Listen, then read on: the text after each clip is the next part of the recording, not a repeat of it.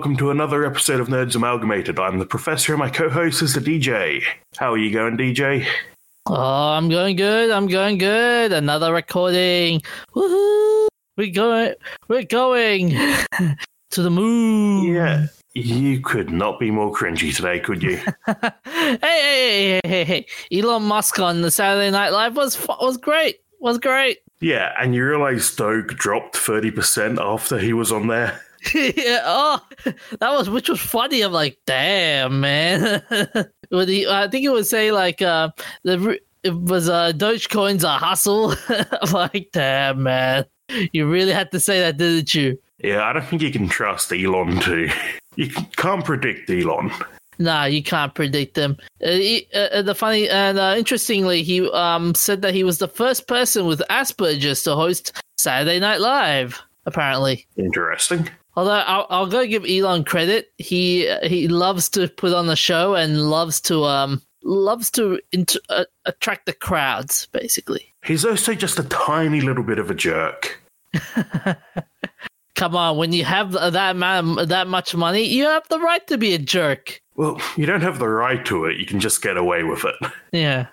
But on to our first topic for tonight. Well, today, actually, you know what? We always record at night, and I always say topic for tonight, but we release at 9 a.m. in the morning, so technically... Well, if it's London time, yes, then it's nighttime, but... Yeah. Anyway, our first topic for this episode, the epic Apple court case. Dun, dun, dun. What is it, like the unstoppable force versus the immovable object kind of thing? Between those two? Two companies with boatloads of money having an argument about who gets to make more money. I mean, that's one way of putting it. Yeah. Although I don't think Apple don't put... Does Apple do any money in the gaming sector, or they just... It's just... There was the Apple TV games, I think. Oh, that must have been cringy as hell. I don't really remember much about it. I think it was like Stadia, but on Apple TV. Okay. I found a list. Here are some games for Apple TV in 2021. So you got Rayman Adventures, Dungeon Hunter 5, Song Pop Party, Horizon Chase World Tour, just random games, basically. Okay, so I recognize two of those. Rayman is famous. Mm-hmm. Horizon Chase is a arcade racer game, just a little indie thing. Yeah, but they haven't developed any games of their own, have they? Apple. Not that I can think of off the top of my head. Nothing too serious, anyway. Yeah. This court case has been accumulating for months now, if I recall. Yeah, court cases tend to do that. But they finally started having an actual hearing on it. And because of the way they have to release the documents they're using as evidence, we're finding out a lot of juicy little details. Like, the Epic Game Store is predicted to be profitable in 2024. No. Yeah, so by the time this all shakes out, Epic will have been running a game store at a loss for 5 or 6 years. Wow.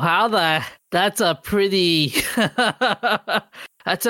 big bomb. Well, they're making enough money off their other products, mostly Fortnite. Yeah. But not even Fortnite on PC. Their most profitable Fortnite platform is actually PS4. Figures, yeah.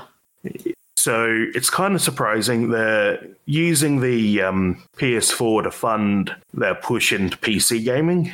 So Fortnite's highest revenues, 46.8% on PS4, 27.5% on Xbox One, and only 7% on iOS, which is the big argument that's going on here. You gotta hand it to Epic though. Like, they've been running this thing for years, and hiding this fact is very bold. It's very bold. I don't think they've been trying to hide it. I mean, I think it's just not something that was worth telling people. I mean, can you imagine like going to a stock investors meeting at Epic and you just say like, okay, we have a confession to make. We've been running at a loss for 5 or 6 years, and your investments have not been doing any dividends for those years. You'd be really pissed off, wouldn't you? No, because it's not the whole company running at a loss. It's specifically the game store division. Ah, okay. So the people who operate the game store are separate from the people who run Unreal Engine and the people who run Fortnite and anything else they might have. And they're funneling money from their other divisions to continue funding the game store and buy out games, do the free giveaways. But it's a big surprise that, they're still 3 or 4 years out of being able to make a profit on it. I mean, the COVID situation isn't helping the situation in any sense. Actually, COVID helped game stores a lot. True. Everybody being stuck at home meant people bought tons of games, and sales went up massively in early 2020. Okay, I'll grant you that. But how much money did Epic Game Store make during that time? It must have been. I don't have a source for that, but yeah. I think it would be somewhere, probably a smaller increase than what Steam saw, because Epic just has fewer users. Although, assuming Epic users buy the same number of games as Steam users, I don't actually know the demographics. It's possible that, Fortnite targets younger gamers. So it's possible that Epic Store users are actually younger than Steam users and might have less disposable income or more. I'm not, this is all hypothetical. Oh, okay. I hear something interesting for you. So in 2020, through the Epic Games Store, Epic Games lost $273 million in expenses. Yes, and the profit that they expect to make in 2024 is only $45 million. I mean, damn. Okay, so what are the other juicy details from the lawsuit that you've encountered? Well, Epic, they've been buying out exclusives. According to the documents, pushing to get Sony, Nintendo, and Microsoft first-party games on the store, which the most ridiculous part of that is the Nintendo.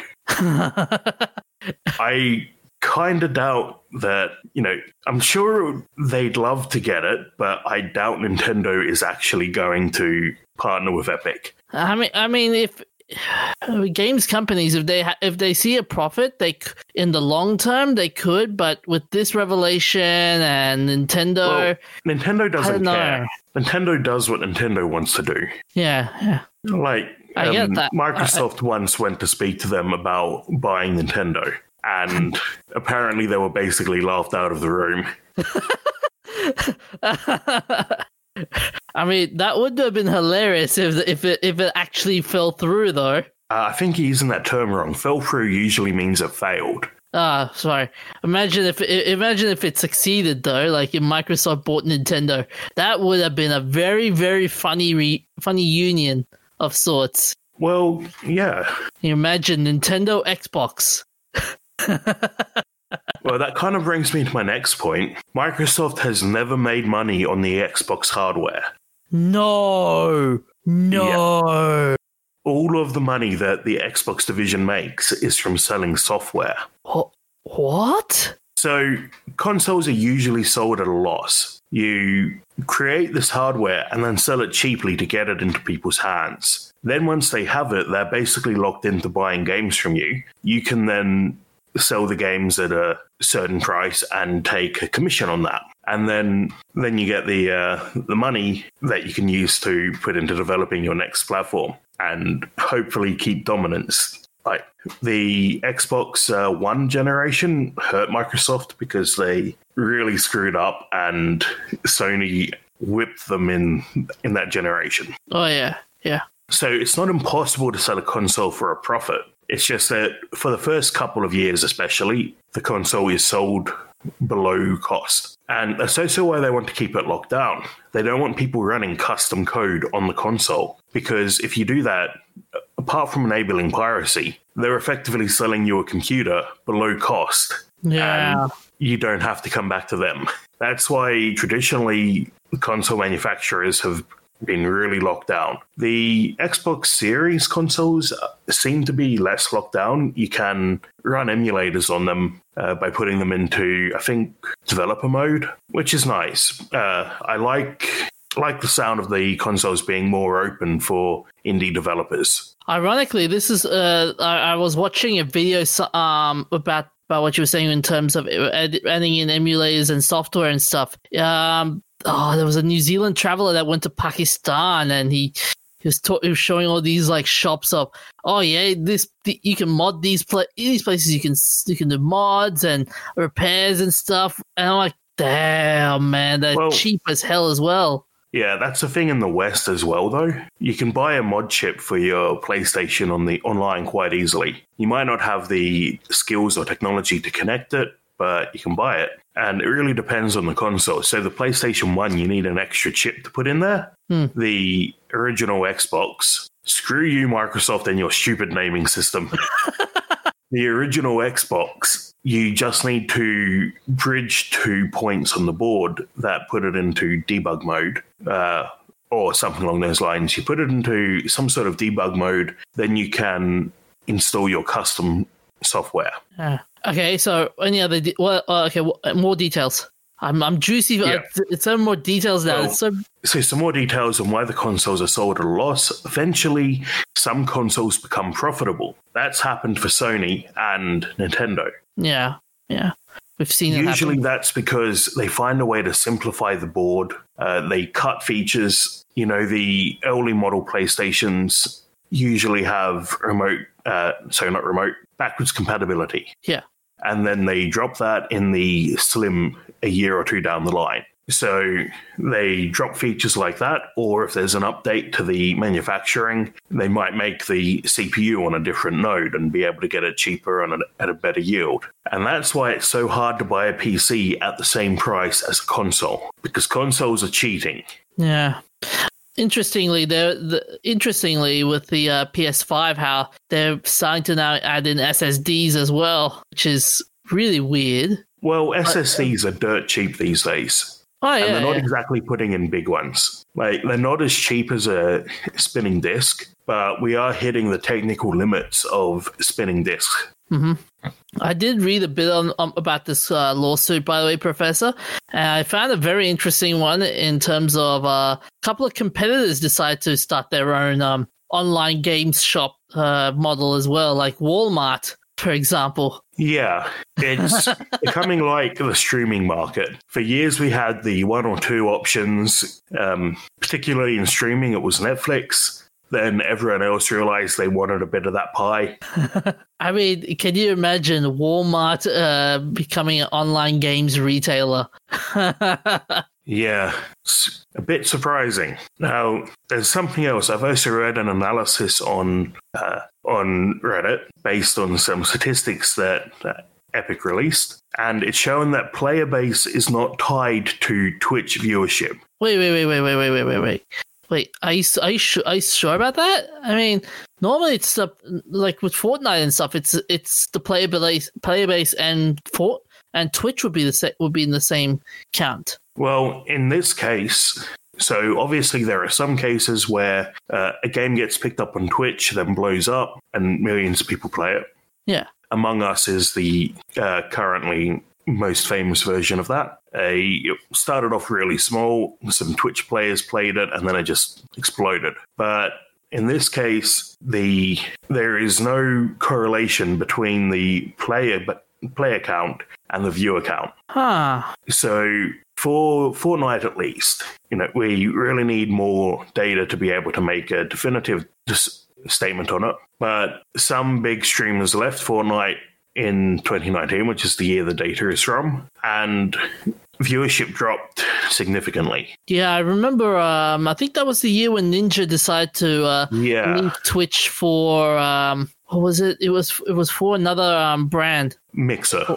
Yeah, that's the one. Yeah, he told Twitch that he was going to leave it and to go for Mixer, and everybody lost their mind.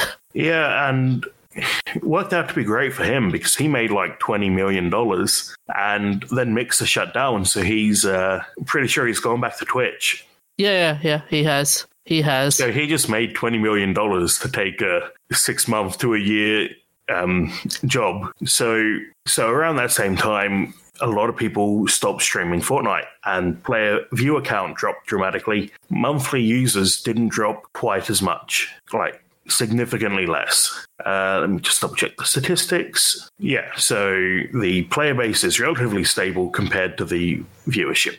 And I think that makes sense. A lot of people probably do pick up a game because they see it on a stream or a YouTube video, but just because your favorite streamer starts playing something else, you're not going to stop playing your favorite game. And people follow streamers for the personality, not the games. Yeah. So I'd like to see more data on this, but at least for Fortnite, it's not doesn't seem to be correlated. What it would probably do is show you trending ideas. So you'd probably see a jump in viewer counts when an expansion comes out, because people will go back to that game. Same for the player base. But when the streamers stop playing it, people don't stop playing. Oh, yeah. I have tongue-tied myself there. When the streamers stop playing it, regular gamers don't stop playing. Nah, they won't stop. They won't stop playing. Like, unless if they're like, they'll be fed with like more and more updates and stuff, and then maybe like Ninja, for example, but hey, there's a new update. Maybe I'll try that one out, and they'll still play it. They'll still continue on, and the regular player will still continue playing it until he's bored out of his mind. But yeah. But now I know. I mean, like Fortnite's been there, has been surviving for long. And I mean, what was the last big game that came out that was supposed to be a Fortnite killer? The Fall Guys, for example. I think people throw around Fortnite killer for no good reason. People did the same thing with World of Warcraft when everyone was making MMOs. Yeah. Everybody made MMOs, and everybody's MMO was the World of Warcraft killer.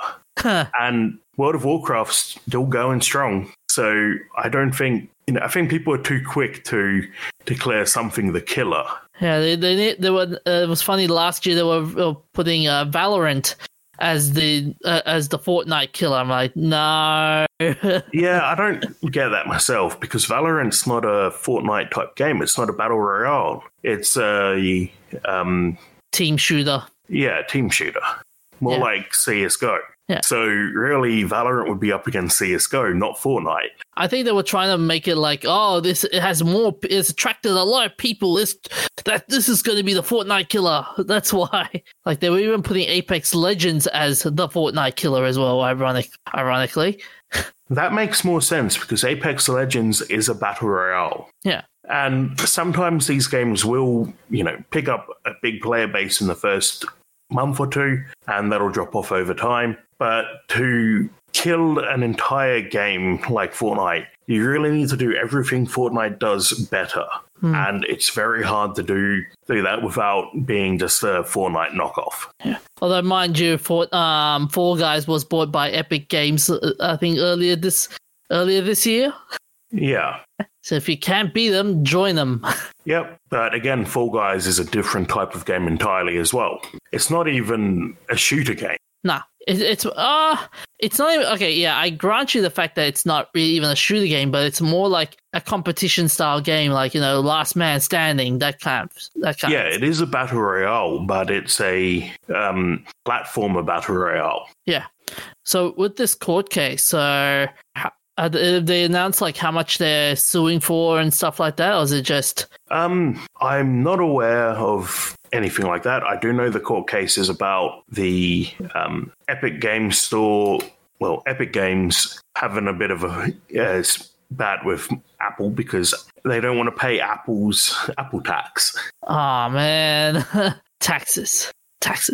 Well, yeah. So Apple takes 30% cut for games sales made on iOS, and Epic decided they don't want to pay that anymore and tried to find a workaround. Apple blocked them from the App Store, and that's how this has all gone down. And now they're in court deciding whether they get to be allowed back onto the App Store, and to an extent whether Apple's 30% cut is worth it. But as I mentioned earlier, only 7% of Fortnite players are on iOS. So Epic could pretty much drop iOS completely and not see a huge loss. Yeah, but even if even if Epic were to go down, right? And say, okay, you know what? Screw you, Apple guys. We're not going to put it on iOS.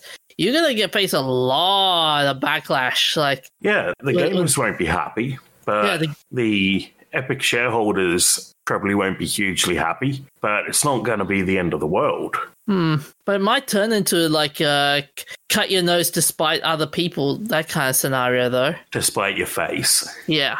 Yeah, the point of that is just hurting yourself for no good reason, basically. So, yeah, it could be that, if they lost that 7%, it's not the end of the world, but they don't want to lose that 7%. Nah. So they're going to try to avoid cutting it off entirely, because as it is, they're only losing 30% of that 7% sales. If they get kicked off iOS entirely and don't get back in, that's a full 7% of their sales gone. The problem's going to be, as I said, the the goodwill of the fans. It'll be taken away in its entirety. That'll be the downside to it. But financial-wise, it's I think most people who play on mobile probably also own a laptop, and Fortnite isn't the most demanding game. No. So you could probably play Fortnite on a reasonably cheap laptop. So I don't think it's, the end of the world. I think most people will probably change platforms if they had to. The question will be, what type of laptop are they going to get? Imagine you get the iPhone users going, okay, I'm going to start playing Fortnite on my Apple Mac laptop. I think you can do that. Yeah, but come on. Like, would you really want to play a game on an Apple Mac, though? Enough people do. I mean, I think they're making a big mistake, but some people do. But we should move it along to the next topic. Yeah. AI is a bit of a buzzword. Actually, it absolutely is a buzzword. People are throwing it in everywhere. Hey, gotta thank Hollywood for making it a buzzword these days. Well, it's not just that, but every business, every startup will say they're using AI and machine learning. Even if what they're doing isn't strictly AI, they'll claim it because people who don't know better think that it's the future. Big deal. Yeah. It's the future. The future is now. It is. AI is the future, but there are better ways to do some things. That you'll find a startup doing something with AI, and there will be a better way to do it without AI. And they're just using AI so they can use the buzzword. We have an AI-powered platform. I can imagine now Apple just going, introducing the new iPhone. I don't know what number they're on right now, but introducing this new iPhone is with its screen AI powered. Okay, Google does actually do that. Really? Not for the screen though. Google has a chip. I don't remember the name of it, but it's a post processor for the camera, and it's in the flagship Pixels, not in the A model Pixels. But at least that was the case for the Model 3 Pixel. I don't remember the Pixel details on the Pixel 4. And it's an AI-powered post-processor that allows it to take really good photos in poor conditions. In my experience, the 3A and 4A still take really good photos. So I don't know how much of a loss it is. I do know that for the 3A, apparently it took slightly longer to take the photo because it's doing the processing on the CPU rather than the dedicated AI chip. So we're digressing a bit. Yeah. Before we move on, though, the chip is going to be called Whitechapel. Okay. That's the name of the chip. So yeah. In the Pixel 3 models, it was a Pixel Visual Core chip. Okay. And in Pixel 4, it's been replaced with Pixel Neural Core. But so our actual AI topic is that in the past 3 years, AI has diagnosed 20 Australian prostate cancer victims who would not have been picked up by classical testing. So even though they are having this, in the case study in the article, Greg Smith, he was having regular testing because there's a genetic link to prostate cancer. It wasn't until he decided to submit his test through Maxwell Plus that he actually found out he had cancer, not knowing from his regular checkups that he had cancer because the regular checkups just couldn't find it. Huh. And that's the advantage of AI here. I don't fully understand how the AI picked it up or what the testing involves, But AI medicine is, I think, one of the exciting avenues. In this case, it picked up this cancer that had no other symptoms. In other cases, they're training AI to detect cancerous cells in samples. And the advantage of that is that the AI can look at more samples for longer and pick up on things that humans can't. Yeah, they're saying here that the technology is combined with a simple blood test to find out what the patient's risk of disease is. Yeah, and you can also use AI to crunch your data and pick out associations that human scientists have missed. So if you use the AI to analyze data, you feed in all of your data and you're expecting it to come out with A equals B, but it will also come out with C equals B, and nobody's ever looked at C before. It might not be an obvious thing there. AI doesn't see things the same way humans do. And once an AI model picks up on something, it's not like you can go in and edit the code and take it out again. No. Just because of the way the AI works. So you end up with an AI taking a different path to the solution that might actually be more efficient. The interesting part about this is some people are assuming that this could take away the role of the GP. I don't think it would ever completely take away the role of the GP. I think what you're more likely to see is that AI will supplement a GP. I don't think AI is at the point yet where you'd allow it to make all the decisions. You'd still want to have the human in the loop just to pick up on any mistakes. Humans make mistakes, but and that's why you have a second human in the loop. Often, if you get prescribed medicine, when you go to the pharmacy, the pharmacist will double check your script and they might pick up on something the doctor missed. They might see that, drug A interacts with drug B and that's bad. But if they give you drug B and drug C, that also that works just as well, but without the side effects.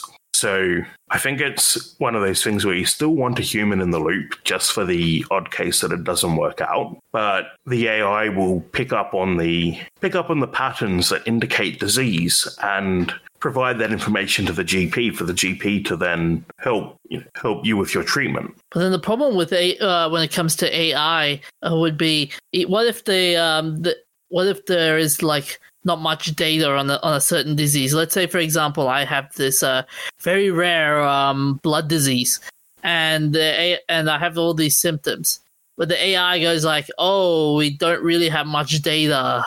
What do we do?" What does your GP do when that happens? He would say, "We'll take a blood test." But what if you've got a condition that the GP doesn't know about? Oh. Or even your specialist. You might go to a specialist and they might not know what your condition is. Particularly for uncommon diseases, humans aren't any better at AI than AI at that. And the AI has the advantage of not forgetting. So your doctor might be having an off day and miss something.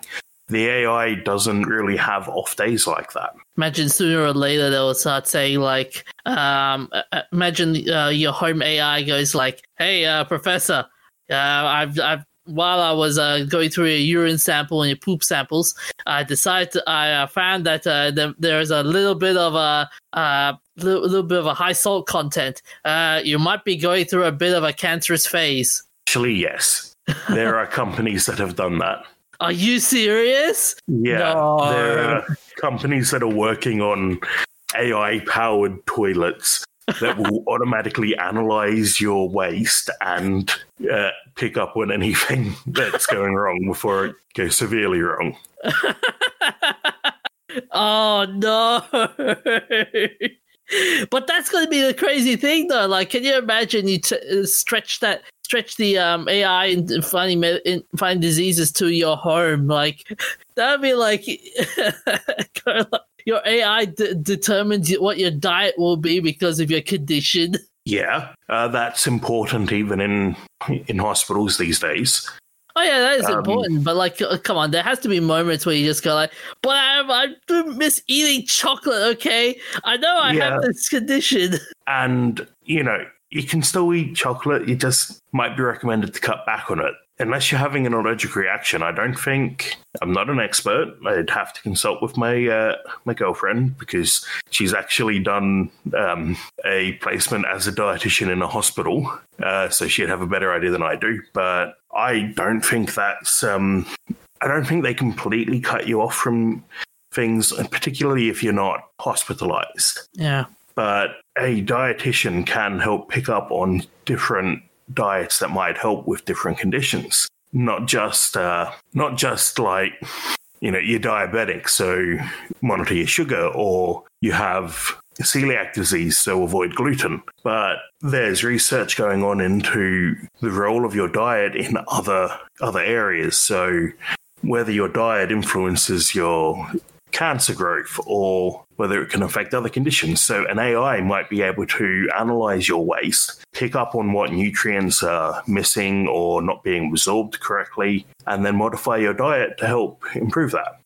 But I think one of the big advantages of medical AI is that they can be monitoring you 24/7, which sounds a bit creepy and stalkery, but the AI, like with these AI toilets we were just talking about, if it scans your waste, you know, once a day, it picks up on any changes before it gets worse. So it might pick up that there's a different level of a certain hormone in your waste and identify that as a sign of cancer of that particular gland. And then you'd get it picked up when the cancer's still tiny, rather than waiting for it to completely take over the gland and need a full surgery just to get rid of the cancer.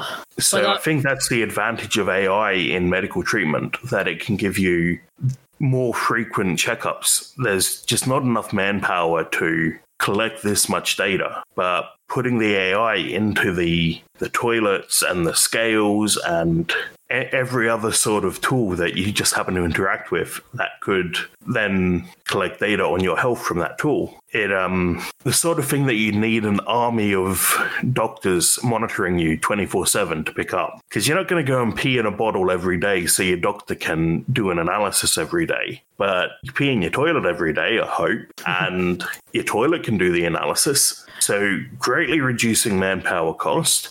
Not completely replacing doctors, you still need the human in the loop, but greatly reducing manpower costs while greatly increasing the amount of testing that can be done, and also finding correlations that human eyes have missed. I think that's the big advantages with this sort of technology. Yeah, that's true. Sooner or later, we'll have our homes be like an Iron Man with hey Jarvis, can you do my blood toxicity level? I think I drank too much alcohol. Will I be able to drive? Prescribing mineral water and whatever else you have for a hangover. I don't know. Eggs and a Bloody Mary. Yeah. Prescribing Bloody Mary. And then you'd stumble into your kitchen and it would pop out on a little shelf. And but in terms of disease detection and stuff, I mean, it's a start. It's a good start. But yeah, if it'd be good to see more of this sort of technology, and imagine putting this in various other settings instead of at the GP and stuff. So yeah, like maybe with the toilets, maybe the toilet could have a sensor in it that would pick up on prostate cancer in the urine. Yep. Something along those lines. Yep. Something along those lines, but yeah. Or maybe like it could just go like, have a sensor, but then it would just email it to your doctor going like, hey, this guy's salt content just went up. Should I be worried? Yeah. And then you get a phone call from your doctor asking you to come and make an appointment. Yeah. I think it would also help people who might not notice something going wrong themselves. Like, I'll be honest, I had a condition last year. I didn't notice that, my health was slowly deteriorating over the course of a year until I went to the doctor and they're like, so your level should be this much, but it's this much. So having an AI in the home that could pick up on that would be great, because you don't always notice that, things are going wrong and you should get checked out because it just happens so slowly. Yeah. And what's the other interesting part about this is that it's focusing on a certain disease that affects men as well. yeah, there's not a lot of funding in prostate cancer. And so part of the reason is that a lot of prostate cancers happen in older men, and it's considered less of an issue because if you're old and you get prostate cancer, you're probably going to die with it, not from it. But if you're younger and you get it, you're more likely to die from the prostate cancer because you have more time for it to metastasize. Yeah. And, men in particular don't always go to their doctor when they should. Of course, we're a bunch of hypochondriacs. Hypochondriac. Yeah. And this is a much more tasteful way of detecting cancer and spreading awareness than the Brazilian testicular cancer mascot, Mr. Testiculo. Wait, what? I am not kidding, Mr. Testiculo. Oh, God. It's a mascot, a giant pair of balls. No! Raising awareness of testicular cancer. No! Oh my God, what could possibly... it's great. Like, it's just so ridiculous. Oh God. Oh man. No pictures in the Wikipedia article. Thank God. I think I've seen it on Google Images, and I'm mortified beyond belief. Yeah. Oh my God! There's even a guy wearing it. It looks so weird. I hate to be the guy wearing that costume. Can we have like Disneyland, but instead of people wearing Donald Duck and Mickey Mouse, it's all health mascots?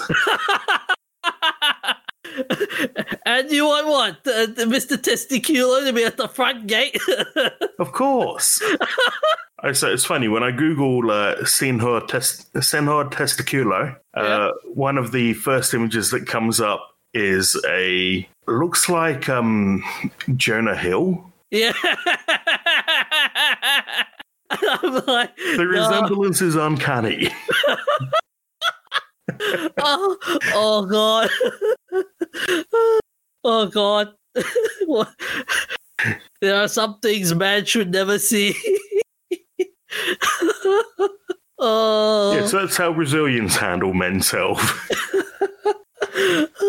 But, this is all, just wrapping that up, this is all great news for the 20 people it's discovered with cancer, especially since a lot of them wouldn't have picked up on it until it had gotten worse. Yeah. And with cancer, often an early treatment is a significant impact on mortality. Yeah, I think that I think there should be more research on this avenue, and I think it will benefit a lot more people besides men. It could also benefit Not just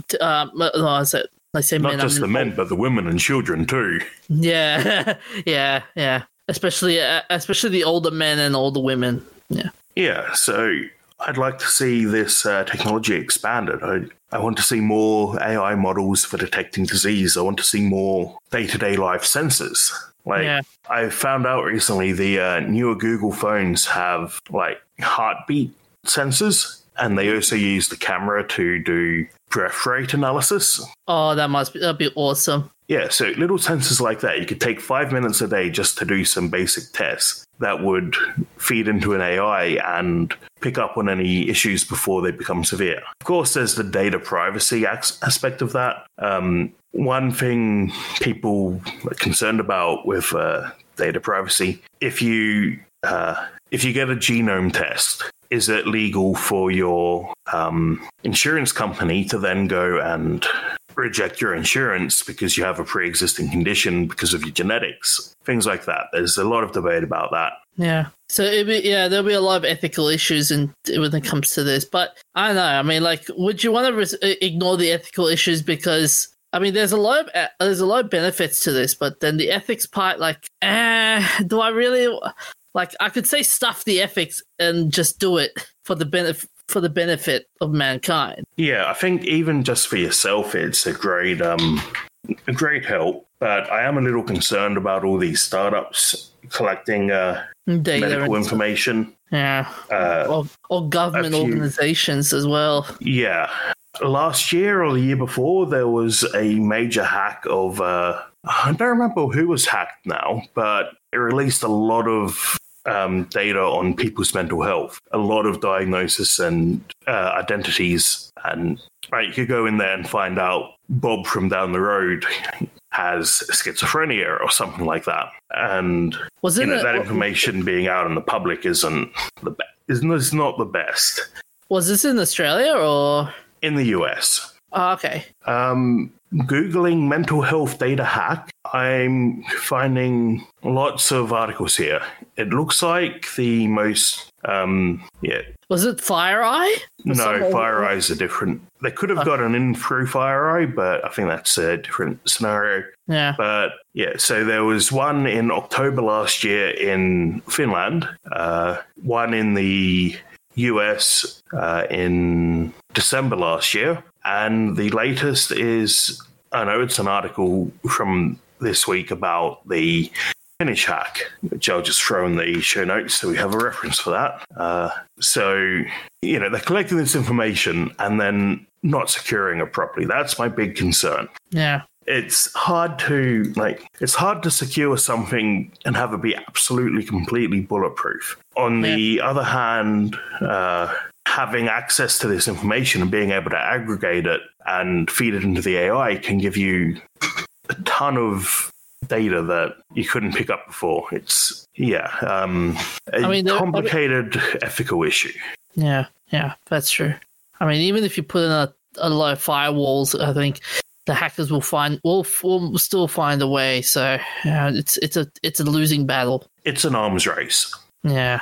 Your security team need to be absolutely on top of their game, but there are so many little things that can let a hacker in. Yeah. And even if your servers are the best, most secure servers, it doesn't always protect you against an inside threat. No, it won't. Someone might walk in and find a computer unlocked, or an employee who thinks they're going to get fired might steal all the data. It's a complicated issue, and we are digressing quite a bit, which we seem to be doing today. Yep. Normally, my episodes aren't too bad for digressions. So, anyway, what's your topic tonight, DJ? So we're recording in the afternoon. What is up with my head? The sun has gone down, Professor. The sun has gone down, has it? Apparently. Normally we record at night, but So my story is about how a Montreal-based comic book company is suing Marvel and DC for ripping off a design multiple times in its Iron Man, Ant-Man, and Avengers movie. So the common denominator there is that Iron Man. Yep. Iron Man and the Avengers, yeah. So they're claiming Iron Man's costume? Yeah, well, the costume design, but yeah, basically. And so basically the story is Horizons Comics and its founders Ben and Raymond Lai allege that Marvel used their designs without consent or compensation and are suing for damages and injunction to and I quote, put an end to this deliberate and persistent infringement and to order defendants to pay compensatory or punitive damages to the plaintiff, in addition to Horizon's costs, which include solicitor client costs. Okay, but why do Horizon think that they own the Iron Man costume? So it started with the 3 volumes of the Radix series, which were published by Image Comics, and it's been sold. It's been sold to the comic book industry for tens and thousands of copies in Canada and USA. And the suit says that Marvel's now editor-in-chief Chester Sobolski approached the Lai brothers to work for Marvel based on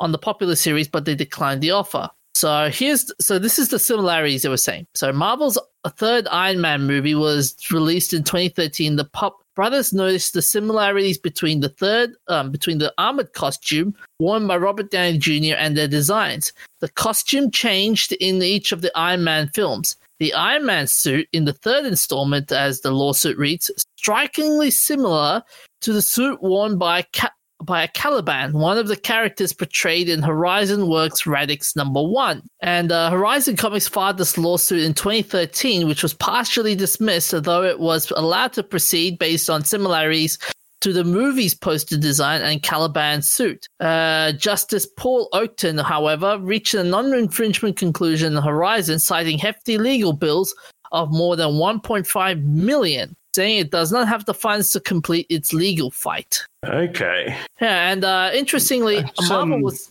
Oh, sorry. Well, I do see that they also had a go at MIT for using their design in an image for a nanotechnology research grant. Yeah, which is interesting. I'm like, what? Really? MIT copying?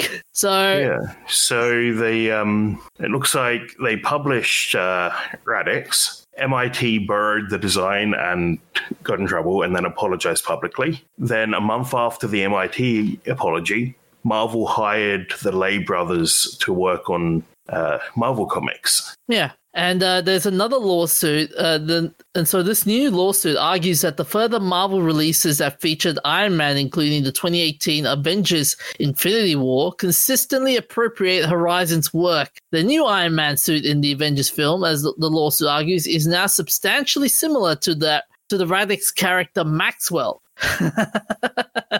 And the suit's reading in some not only one of the distinctive features raised by Justice Oakton in the American proceeding, no longer present in Infinity War suit, but several additional strikingly similar features on the Radix suit were added. Okay, actually, I've been pulling up pictures of these characters, and yeah, I do see the resemblance. The Iron Man costume is pretty similar to these other costumes. On the other hand, it's a suit of power armor. How different could it be? But there are a lot of details there, like little things that really look identical. Yeah, things that really look sus. You reckon it's a bit of a bit, they're stretching a bit though, or you reckon they have an actual case? I think I can see a lot of details on the suits that seem to match up. I think it'll come down to whether it can be considered copyrighted. Where did the original idea for these characters come from? Maybe the Radix costumes were inspired by real-world designs. Like the MIT team used the Radix costume. Maybe it's inspired by previous projects. So, who actually has the prior art on this? I do think, superficially they look different. But I think the more I look at it, the more elements are jumping out at me. Particularly... So I'll put up a picture. So this is from the Infinity War post, one of their posters.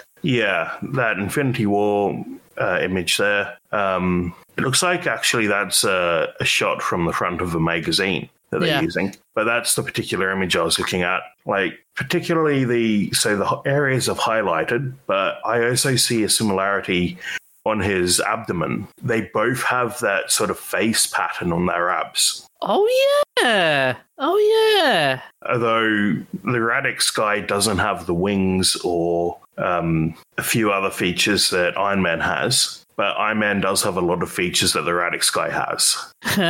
I've seen another. Even the gauntlets look a bit similar, and it does make me wonder if the Lay brothers, however you pronounce that, worked with Marvel in the early 2000s, though. But if they worked with Marvel at some point, did they show around their comic, and did somebody at Marvel who still happens to work there? It has been, almost 20 years. Not that long when when Iron Man 3 came out, though. I do see one of the comparison shots is, I think that's the Iron Man 3 poster. Iron Man and their character are both doing the standard hero 3-point landing pose. Yeah, but that one apparently. So in that case, mind you, so this is strikingly similar to the lawsuit claims in the other ones is strikingly similar to the suit worn by Caliban, one of the characters portrayed in Horizon Works Radix #1. It is worth noting that Horizon Comics filed suit against Marvel in 2013, which was, as I said, this was the one that was partially dismissed, but was allowed to proceed concerning the movie poster design. Okay. So, what's even more striking for me, though, is Ant-Man. Oh, yeah? So the traditional Ant-Man design, it's kind of like a guy in a weird spacesuit, but then they have the Radix costume, suit of armor type thing, which looks very similar to the modern Ant-Man design. Oh, yeah. Yeah, now when I look at it, I don't know. I mean, okay, while this case does seem like it might have grounds, but then, to be honest with you, it feels like a couple of nitpicks in a sense. It does. Like, are they... I'm not 100% sure here whether, I thought maybe initially that since they'd also had the spat with MIT, maybe they were just copyright trolls, taking them to court for their for vague similarities, hoping that they settle. This it could be if this court case goes through, it'd be very interesting to see what we might see pop up. Like, who knows? Maybe DC would go like, "Hey, Tony Stark, Tony Stark, you're copying Batman because you're also a rich guy as well." I think that's suitably different, though. Yeah, I know, but Batman's more about his physical ability. He has the tech, but Iron Man is all tech. Oh yeah, he's got all tech and stuff, but then both of them are stunningly rich billionaires in essence. Yeah. So like there'll be like other little nitpicks that people try and use to like go, "Hey, you're copying our work," that kind of thing. You know what I mean? Yeah, I think Marvel and DC would have had it out already if there was a case there. They're big companies. They can afford tons of lawyers. Yeah. And interestingly, Disney's response to this entire fiasco, they shrugged it off. Yeah, Disney's going to pretend that they don't care. But Disney will care if it starts hitting their bottom line. Yeah. If it turns out that if Radix Horizon win the case and they have to pay royalties, Disney would definitely care then. Oh, yeah. Especially with their thin margins. Mm-hmm. But we'll move along from there onto our nerdful things. What have you done this week, DJ? What did you do? I went and saw the Snyder Cut again. Why? Nah, I'm just kidding. I didn't even do that.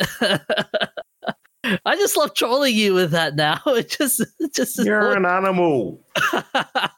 What did I do? Damn, I haven't been doing much, to be honest. Like, I've been watching Final Space, and it's been a roller coaster of emotions with that episode, with that series as of late. Yeah, don't spoil it for me though, because I'm waiting for it to come out on Netflix. Yeah, I will say this though, it's this recent episode, it's very eye-opening and does open up a theme about a concept called closure. That's all I'm going to say about that one. But okay, yeah. It's there are some tender moments with this new episode, so I won't spoil much. I will spoil. The show's always been great at tender moments. Yeah. Even the last week's episode, which I will not spoil. There were some really nice moments in that episode. I just want to go like, I cannot believe they did that. How could they? But with this one, I would give this one 3.5 out of 5. Like, there were some moments in this episode where you're just gonna go like, what the hell are you doing, man? Why are you? Is it as good as the first 2 seasons? Ooh, they're better than the first 2 seasons. Oh, wow. Yeah. Wait, so you're rating it 3 out of 5, but it's better than the first 2 seasons? The reason what did you rate the first 2 seasons? The explosion happening in Europe, but then at the end of season 1, he decides that they have to go back to the bar where he met Quinn, and the bar's in New York. Wow, that is one interesting detail. like the explosions in Europe, but they travel to New York. Yeah. So, how did they travel really quickly from New York to Europe to go to the spaceport? Because I don't think they actually traveled there. I think they just ran down the street to the teleporter. No, there's no teleporters in the show. Well, there are, but I think the spaceport must have been close to the bar.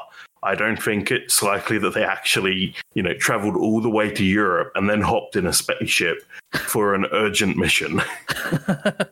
The one thing I will never understand with the entire show is, are they trying to make Gary like the current, this generation's version of Star Trek's Pike with who's that director that did the recent Star Trek movies? God, the name's of the name. Joss Whedon. Wait, Joss Whedon? I thought it was some Or was it J.J. Abrams? Yeah, that's the one. I always confuse those two. Yeah, me too. Yeah, J.J. Abrams' version of Kirk in Star Trek. But I feel like Gary is this generation's version of Kirk. Okay. Although, mind you, Kirk was much more daring and much more braver than Gary. Gary's just I'm not brave. I'm just an idiot. Yeah, Gary's an idiot, but he somehow pulls it off. Yeah. So what notable thing have you done, Professor? I watched the Netflix movie Stowaway. Oh, yeah? It's a drama movie based on, possibly based on a short story called The Cold Equations. Basically, there's a crew of 3 people on a mission to Mars, and they find a stowaway on board, but they don't have enough resources to keep everyone alive. Okay. And I think I have to give it only 2.5 out of 5. Really? Wow. I'm really disappointed because it uses Scott Manley as a science consultant. Okay, who's Scott Manley? He's a YouTuber. He's actually trained as an astrophysicist, but he does a lot of space games on YouTube, Kerbal Space Program, that sort of thing. Oh, yeah. But because of that, he spends a lot of time, going in depth on the science of his rockets and designs and the games. So I'm disappointed that a few things are just a bit weird. So my main issue, they don't explore how the stowaway got on board. They actually say, when he arrives on board, they find him behind a panel, and they ask him how he got there, and he says, "Well, I was working on the spaceship, bolting it all together and doing some checks before the launch, and then I remember falling, and somehow he's inside." But they never explore, is he lying? Did somebody put him there? I suppose, okay, maybe I'm being a bit harsh to Scott Manley. I suppose the science is decent. It's just that there are some plot points that don't make a lot of sense. But, how did he get on board the ship, bolted in behind a panel, when his job was on the outside of the ship? Why are they only carrying enough, one single CO2 scrubber? And why is it, it's not a complicated device in the movie. It's really small, but it gets damaged, and that's why they run out of oxygen. It's not like there wasn't room for a second one. Yeah.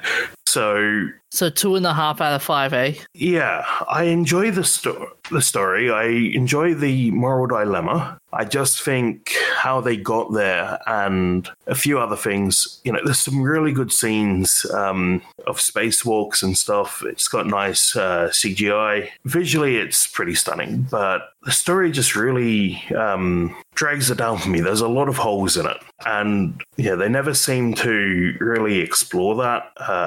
But I do like that they explore, they've got this extra guy on board, there's not enough oxygen. How can they get more? Or how can it be ethical to kill this guy so that everyone else can live? And, who dies, who lives? I think it's, I don't want to give it a 3 out of 5, but maybe I will. Because it's a good drama, just I don't like how they got where they were, sort of. Okay. Apart from the holes, the moral dilemma is really good. Okay. I also looked up the Cold Equations after I watched it and found out that, and someone compared it to that, and I think that's pretty good too. So we'll have a short break and then be back with our events of interest. I'm Sandra, and I'm just the professional your small business was looking for. But you didn't hire me because you didn't use LinkedIn Jobs. LinkedIn has professionals you can't find anywhere else, including those who aren't actively looking for a new job, but might be open to the perfect role, like me. In a given month, over 70% of LinkedIn users don't visit other leading job sites. So if you're not looking on LinkedIn, you'll miss out on great candidates like Sandra. Start hiring professionals like a professional. Post your free job on linkedin.com/achieve today. So starting with our shout-outs. On the 3rd of May, we had the 25th anniversary of The Craft. You're a bit of a fan of this one, aren't you, DJ? Oh, yes, I am. Hey, it was the 90s, and witchcraft was a thing. That was big in the 90s. Yeah, hot chicks and witchcraft. That's a bit weird, though. I see in the summary you've given me that other movies and TV shows have done witchcraft, Broad City, Charmed, Chilling Adventures of Sabrina, and Pen 15. I know. I mean, that doesn't sound right. No. Just a quick Google search says that it's a cringe comedy show. But I don't immediately see witchcraft, but I guess it must be an episode with that or something. Well, the plot's saying here, it's described as middle school as it really happened, where they're both the two girls are both 31-year-olds at the start of season 1, play versions of themselves as 13-year-old social outcasts in the year 2000. Oh, wow. Surrounded by actual 13-year-olds. That sounds bad. No, it's the cringe comedy part. And it says that the best day of your life can turn into your worst with the stroke of a gel pen. Is that hinting at a magic pen? Or is it something more mundane? Who knows? So you're into 90s witch shows? Back in the good old days, the 90s. It was I was a teenager and hot chicks and witchcraft. I mean, who wouldn't say yes? Who wouldn't say no to that? Okay, I know a lot of these 90s witch shows have reboots. Do you think any of them are any good? Have you watched them? I saw bits. I saw the trailer for the reboot of Charmed, and it was it doesn't have the chemistry in the old seasons. Like the old series were fun to watch. They had bits of comedy, and there was there was a bit of drama and family and stuff. But yeah, these ones, it was just what are you doing, man? That kind of thing. I think it's hard to make a show that to reboot a show and capture the attention of the people who like the original and the next generation. Yeah. It's hard to make sort of intergenerational TV like that, I think. Yeah. Especially since the people who lived through the original show have built up, it might not have been as great as they think it is, but they've built up good memories of it. So they might go back and watch it and think this is terrible, but in their heads, it's still the best thing ever.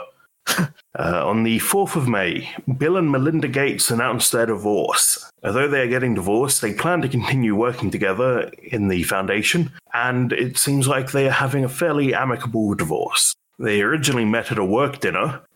Melinda beat Bill at a maths game, and they got married in Hawaii in 1994. Also, a bit of a coincidence, they're the second high-profile Seattle billionaires to end their marriage in recent years, the other being Bezos. Oh, boy. Yeah.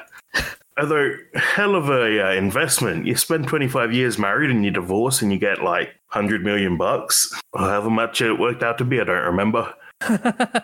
Yeah, good to hear that they're having an amicable divorce and not a problematic one. There we go.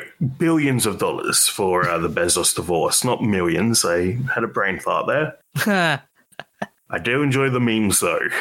I feel bad for them, but I enjoy the memes. I saw a blue screen the other day that said, "Oops, our marriage has encountered a problem and we have to divorce."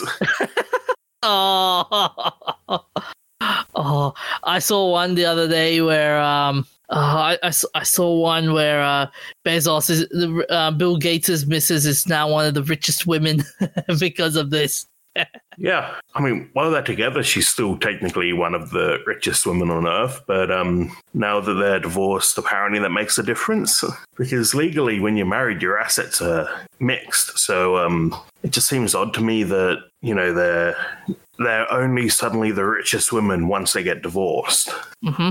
Although we do consider they, in these cases at least, we seem to consider their husbands as the financial powerhouses of the family.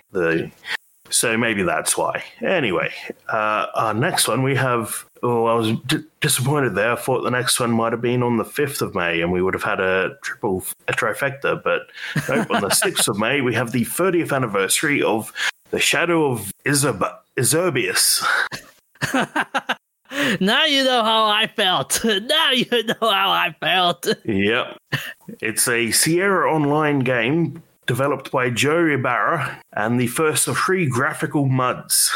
According to reviews from the time, it set the standard by which all future MUDs would be judged. So a MUD is a multi-user dungeon, and traditionally they were text-based. But then in the early 90s, we started having games like Shadow of Eusebius, Ultima, and they were really the first graphical MMOs. Unfortunately, Shadow of Eusebius was shut down in 1996 when AOL bought the company and considered it a competitor to their own Neverwinter Nights. There are fan projects to revive it though, so if you want to try out some 90s MMO, and be warned they haven't necessarily aged well, you can give it a go. On our remembrance, we have on the 5th of May, 2007, Theodore Maiman. Theodore was an American engineer and physicist who is credited with the invention of the laser. His first laser was successfully fired on May 16, 1960. He invented the laser while working at the Hughes Aircraft Company. His design was based on a synthetic ruby crystal which other scientists felt wouldn't work. And the reason lasers are important is because they have what's called coherent light, which is perfectly in phase, perfectly the same wavelength. So when you turn on your light, you get a lot of different colors of light coming out of your light bulb. But a laser only gives you one exact wavelength of color. Maiman died from systemic mastocytosis at 79 in Vancouver. And for our famous birthday, on the 5th of May 1830, we have John B. Stetson, an American hatter who invented the classic cowboy hat. And if you ever put that on, you immediately have to speak in a cowboy accent. It is non-negotiable. He also invented the Carlsbad hat, but his Stetson hat was named Stetson because he had the name John B. Stetson Company embossed in gold on the hat band. Stetson's Western hat-style hats were worn by the employees of the National Park Service, the U.S. Cavalry, U.S. presidents, and law enforcement. He was born in Orange, New Jersey. And for our event of interest, on the 5th of May, 1809, Mary Keyes became the first woman awarded a U.S. patent for a technique for weaving straw with silken thread. During the Napoleonic Wars, the U.S. embargoed trade with France and Great Britain, which led to Mary Keyes filling the gap in the straw weaving industry and developing her style of woven straw hat. Keyes wasn't the only American woman to innovate in hat making. In 1798, Betsy Metcalf invented a method for braiding the straw. Fortunately, the original patent file was destroyed in an 1836 fire. And on the 5th of May, 1961, 2 Atlantis movies were released in different countries. Atlantis, the Lost Continent, was released in West Germany. A Greek fisherman brings an Atlantean princess back to her homeland. He is enslaved for his trouble. The king is being manipulated by an evil sorcerer who is bent on using the resources of Atlantis to take over the world. The slaves of Atlantis are forced to mine a crystalline material which absorbs the sun's rays. The crystals can then be used for warmth. Science has created weapons from the crystals which fire a heat ray to destroy whatever it touches. The film included stock footage from other films, including Oscar-winning films Quo Vadis and The Naked Jungle. They also reused props from other productions, including a temple idol from The Prodigal, trail instrument gauges from The Forbidden Planet, and wardrobes from Diane and Ben-Hur. When pointed out to the director that there were thousands of years of difference between the different costumes and props, he replied, "Who knows?" That's an epic response. If you ever hear one. Basically just bugger off, I'm doing what I want. Following the preview of the film, a questionnaire was distributed asking viewers which scene they liked. One person answered, the scene where Robert Taylor saved Deborah Kerr from the fire. This was actually a stock footage scene taken from Quo Vadis. Wow. Who would have thought that would ever happen? And in Italy, Atlantis, Journey Beneath the Desert. No, sorry, just Journey Beneath the Desert was released. After a helicopter crash in the desert, the crew winds up in the underground city of Atlantis and gets mixed up in a slave revolt. Edgar G. Ulmer wrote to the producer that the making of this picture was a nightmare. Its first director quit the project after 2 days without shooting any relevant footage, unable to deal with the pressures of the production. Why be a director in the first place when you can't even do that? Well, Shirley Ulmer wrote, they didn't want to say anything to hurt the guy, but he sure didn't know what to do. Strange language and customs, perhaps. And that's how Edgar Ulmer replaced Borzage. But Ulmer also had to share a co-director credit with Giuseppe Massini, who is said never to have set foot on the film location to appease the Italian government, which had helped to subsidize the film. I see also Borzage, or Borzagi maybe, had health issues, which contributed to him leaving. Aww. And that's all we have for today. Where can they find us, DJ? They can find us on Facebook, Twitter, Instagram, and YouTube. And they can also find us on that'snotcanon.com, where we're an archive of our old episodes and new episodes, such as the new music podcast known as Music for the Mind. It is the synopsis of this is basically, welcome to the Music of the Mind. Combined forces, combined minds, and combined music passions for Jake, Serenity Imbued Brutality, Metal Music Discovery Australia, and Shannon, the colourful writers, and Good Call Live. So here at Music for the Mind, we plan to discuss this in depth. For episode 1, we have for your podcast hosts Jake and Shannon discussing the concept and interviewing each other. For all subsequent episodes, we will have various guests on the podcast to discuss various topics, all focused around music and mindfulness. Interesting. All right, well, look after yourself, stay hydrated, and we'll see you next time. It's time for me to go and have fun with giant vampire ladies. Bonk. Here we go.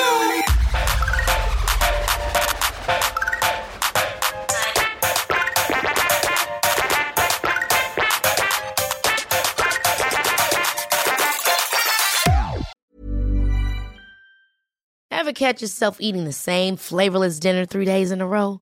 Dreaming of something better? Well, HelloFresh is your guilt-free dream come true, baby. It's me, Keke Palmer. Let's wake up those taste buds with hot, juicy pecan-crusted chicken or garlic butter shrimp scampi. Hello Fresh. Stop dreaming of all the delicious possibilities and dig in at HelloFresh.com. Let's get this dinner party started.